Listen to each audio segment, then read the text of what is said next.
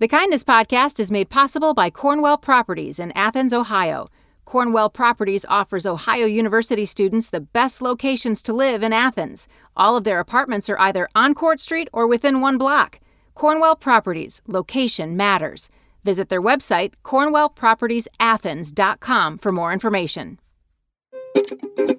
Welcome to the Kindness Podcast. I'm Nicole Phillips. Bill Baker and Michael O'Malley are on a mission. They want to change the way organizations are managed. In their new book, Organizations for People, they dive into what makes a company a great place to work and the principles every organization can adapt and follow in its own unique way. I'm joined by Bill Baker today to talk about how to make employee engagement more than just a fancy phrase.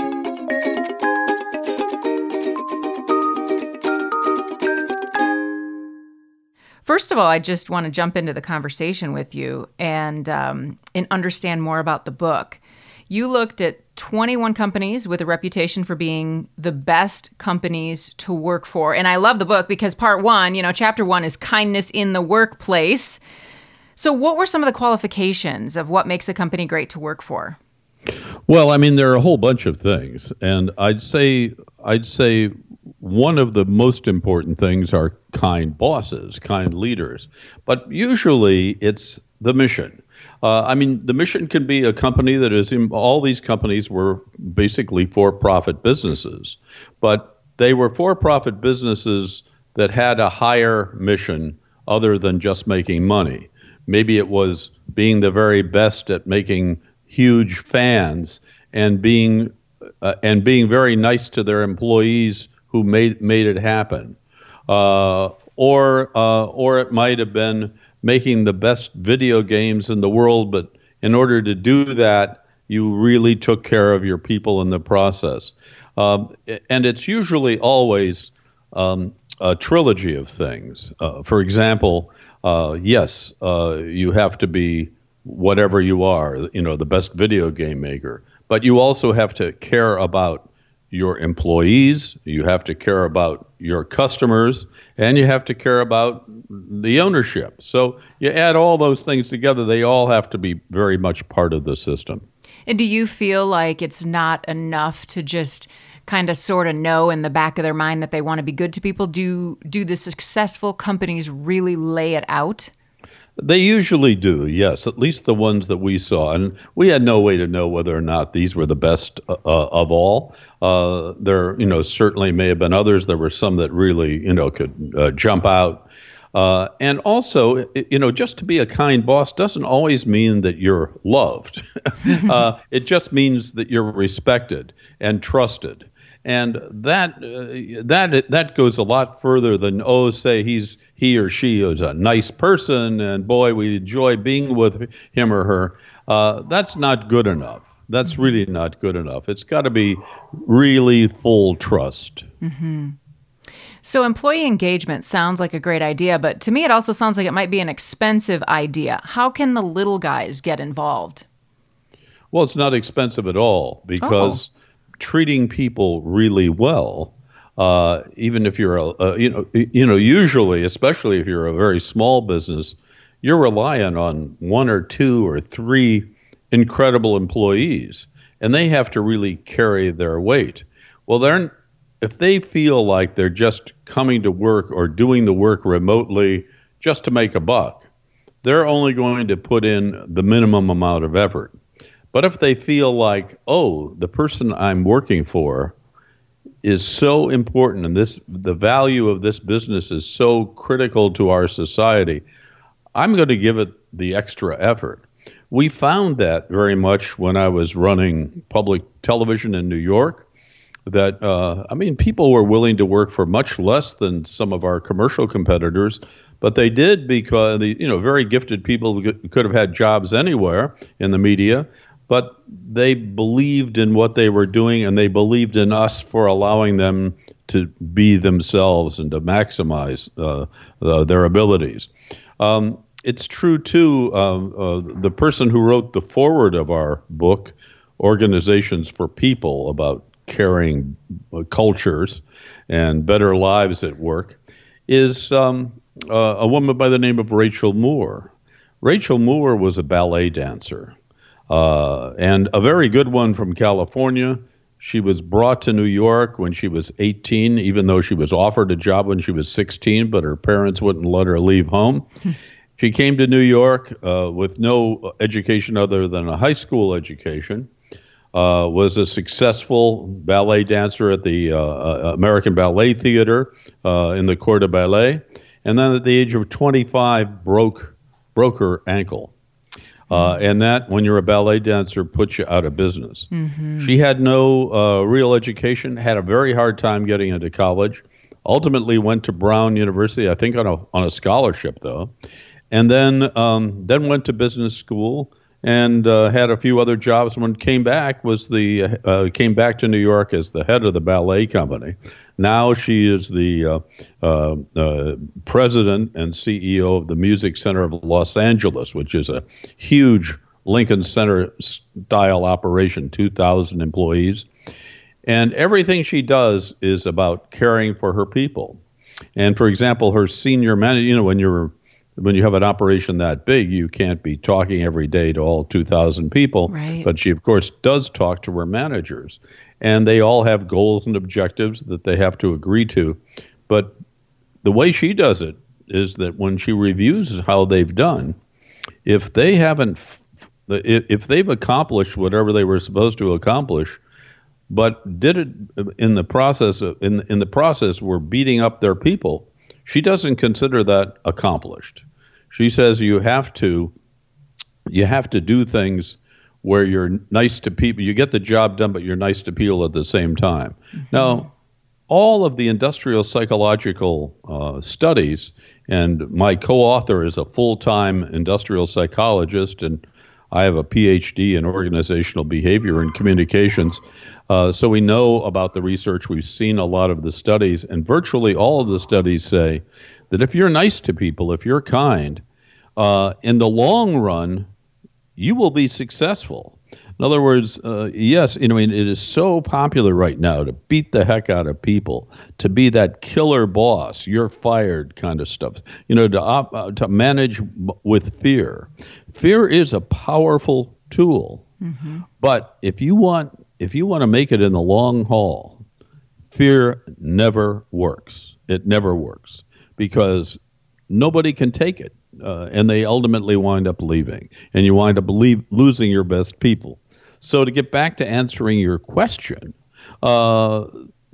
in a small business, it's even more important because, one, it's usually so intimate, and number two, you are really reliant on these people, and if they're good people, which they had better be, you can't afford to lose them. You can't afford to have them swing in and out because you really don't have any backups. So it sounds to me like when we're talking about employee engagement, I think of, okay, this corporation spends a lot of money to create a day care program, and, they give their employees volunteer day offs and different things like that. But really what employee engagement comes down to is making each employee feel valuable. Yes, valuable, fulfilled, giving them their heads.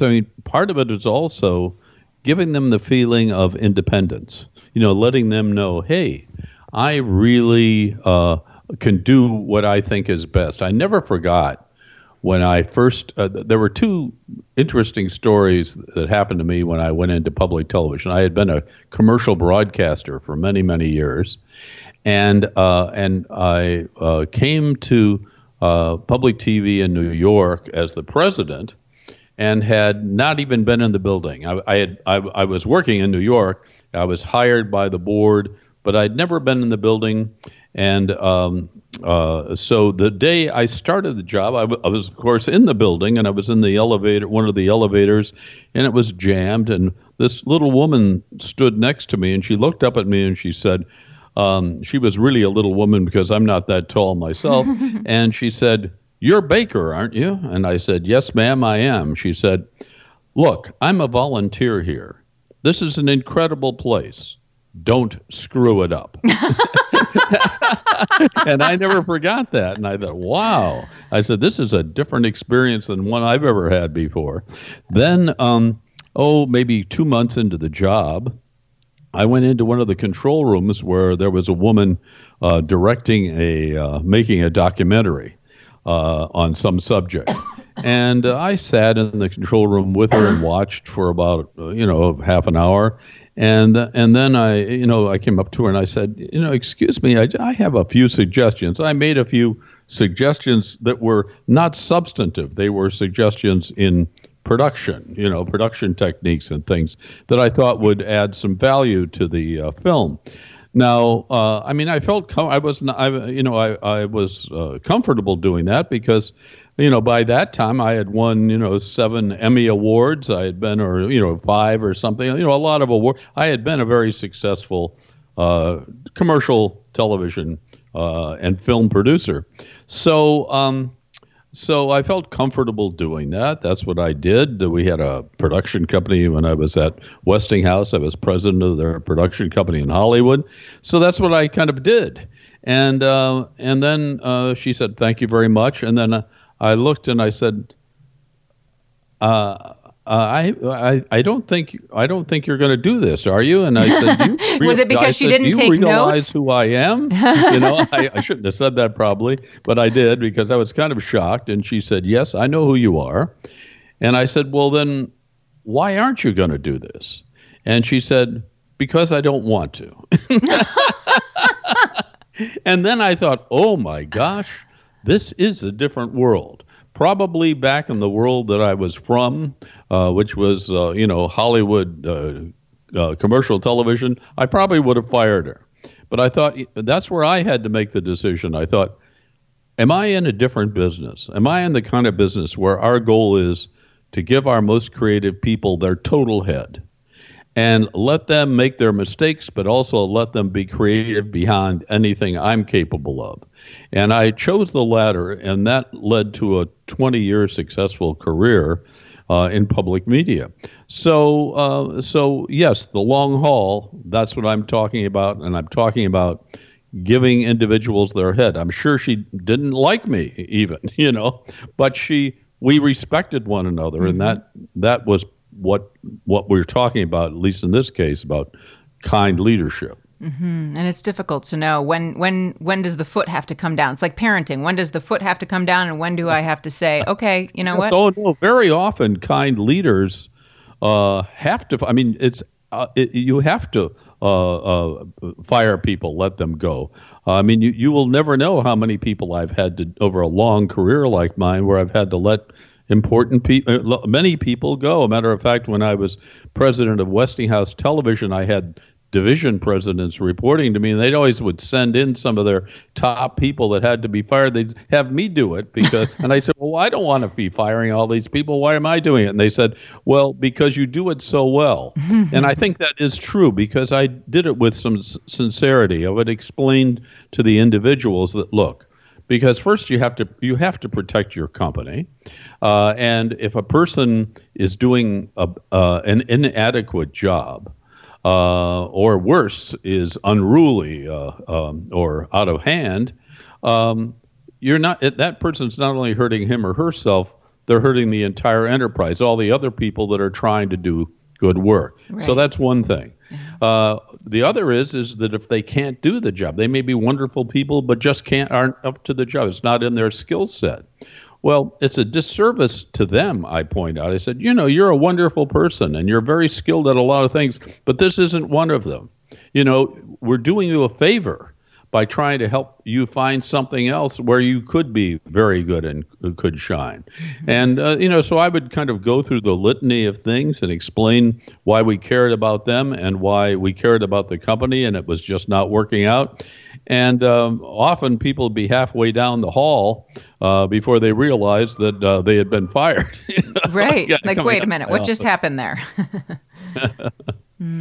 Well, it is hard to give your all when you feel like you're expendable, or you feel like, well, my boss is really looking at me and they don't like what I'm doing, or they're giving me suggestions and I'm not implementing, or whatever. I wonder. Yeah, let me talk about that. Yeah. How do leaders reassure?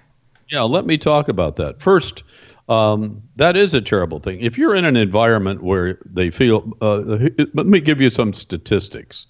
75% of the workers in America say their boss is the most stressful part of their work. Oh, my.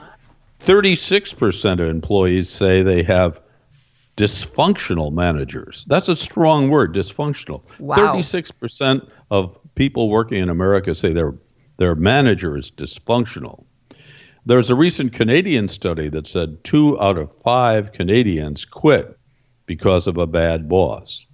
And then, by the way, in 2015, an NBC poll said most people would forego a 10% pay raise in exchange for a kinder boss. So all of the things you said are true, and what I mean is when sometimes a kind leader has to fire someone, that doesn't mean that happens very often. It happens very, very rarely. Usually, in a kind company, nobody's looking over their shoulder. Nobody is looking over their shoulder. Maybe out of 1,000 people, there are a few people every year fired, but out of 1,000, that's statistically, insignificant. Mm-hmm. Only because everybody knows, usually including the individual him or herself, that they're not able to do the job, or they really don't want the job. But so never is there an environment where somebody feels like they're under suspicion or they're not given their full head, because another key element of what we talk about is a culture of respect, and a culture in which, too, we celebrate others. Mm-hmm. That's the other thing. Celebrate the success of others. It's not the boss taking the credit. It's the boss giving the credit to those who deserve it. That's what it's all about. I would like to hear your thoughts on speaking to that 1/3, the 1/3 who feels like they have a dysfunctional boss. Now, those dysfunctional bosses aren't the ones that are going to be reading your leadership books. They are not going to be implementing your training. So what can an employee do to create a better work culture when the boss is not on board? Well, I mean, the first thing an employee does when you have a dysfunctional boss is what most of them all do, which is they don't necessarily walk out the door that day, although some do. The Canadian study said 2 in 5 do. But usually, you just find another job and get the heck out of there. If you have a dysfunctional boss, there's really not much you can do about it.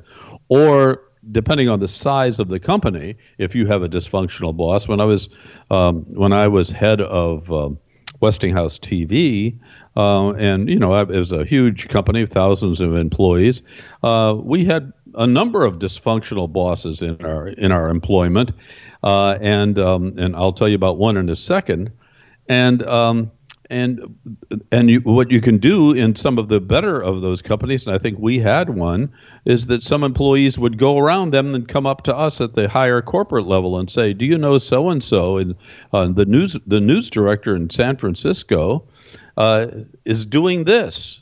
And if we didn't know about it and we talked to, we usually would get rid of them. So there are ways to solve the problem if a number of employees feel the same way and the company is big enough. Now, if it's a 5-person company and the boss is the owner, there's not much you can do other than keep an eye out for another job. But we had a news director at a TV station in San Francisco. I never forgot this. And he was modestly successful.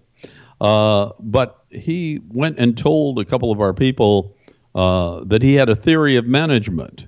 And his theory of management was that he thought of people as rubber bands. And he would stretch them and stretch them and stretch them until they broke, and then he'd throw them out and get another one. Oh, boy. So our decision at the management level, despite his professional success, was goodbye. Mm-hmm. We don't want somebody like that managing our people. Yeah, absolutely. So how does kindness in the workplace affect a company's bottom line? Obviously customer loyalty, they don't have to spend the money on employee loyalty. They don't have to spend the money on retaining employees, but how does it affect the bottom line and customer loyalty? Well, I mean, that's part of the gift of kind leadership, is that many of these companies, very often I might add, they're smaller companies, But there are also some very, very big ones. Usually, if you're managing knowledge workers, big, huge, companies like Google and Apple, et cetera, and for the most part, those two are examples of very well managed companies. But there are always flaws everywhere. Is that usually the bottom line is phenomenal. Doing these things allow your workers to do their very best, to make the products the very best they can be, to go the extra mile, to be extra kind to their to their customers. It always pays off on the bottom line. It inevitably pays off on the bottom line. Kindness counts, and it pays off. I thank you so much, Bill Baker, for speaking with us today. Is there anything else I didn't ask that you want to add before we let you go, or any kindness story you want to share? No, except that I'm very grateful that you're in the business of doing what you're doing, and we need more of this. It's interesting. I give lectures in my book about called and Michael O'Malley's book, who's even more important in the book, Organizations for People, so I go out and talk about the subject at usually business schools all over America. The book was published by Stanford University in California, and I was talking the other day because I was head of public TV in New York, and a close friend of mine was Fred Rogers, and Mr. Rogers. And one of the things he used to do is he'd say, let's close our eyes and have silence for 10 seconds and think about somebody who was really kind to me, who helped me get to where I am. So I have been kind of, especially with the popularity of the new Tom Hanks film about Fred Rogers, I've been now closing, at some of the biggest business schools in America where I give talks. I say, and I mention him as obviously, I'd say the least, a kind leader. Mm-hmm. He's the best example probably in the world. And I say, let's close our eyes for a second and think about somebody who did something really kind for me where I benefited. And let's just think about that person. So we do that, and it really gets us through the day, because just about every one of us who has had any form of success, it's usually because we're standing on the shoulders of somebody else. Wow. Yes. That is something that is, I think we should just give people, let's give them 5 seconds of dead air here to think about something. Okay. Are you ready, Bill? I'm ready. 5 seconds.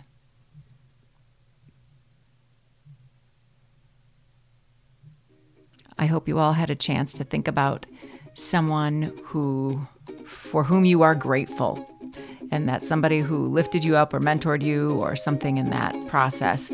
Bill Baker, thank you so much for talking with me today. I really appreciate your wisdom. Thank you. That was a conversation with Bill Baker. His new book is called Organizations for People. Thanks for listening to the Kindness Podcast. It's produced by WOUB Public Media and relies heavily on the kindness of engineer Adam Rich. I'm Nicole Phillips. We hope you'll subscribe to the Kindness Podcast wherever you listen, and find us on social media at Kindness Podcast. If you like the show, please spread some kindness in the review section.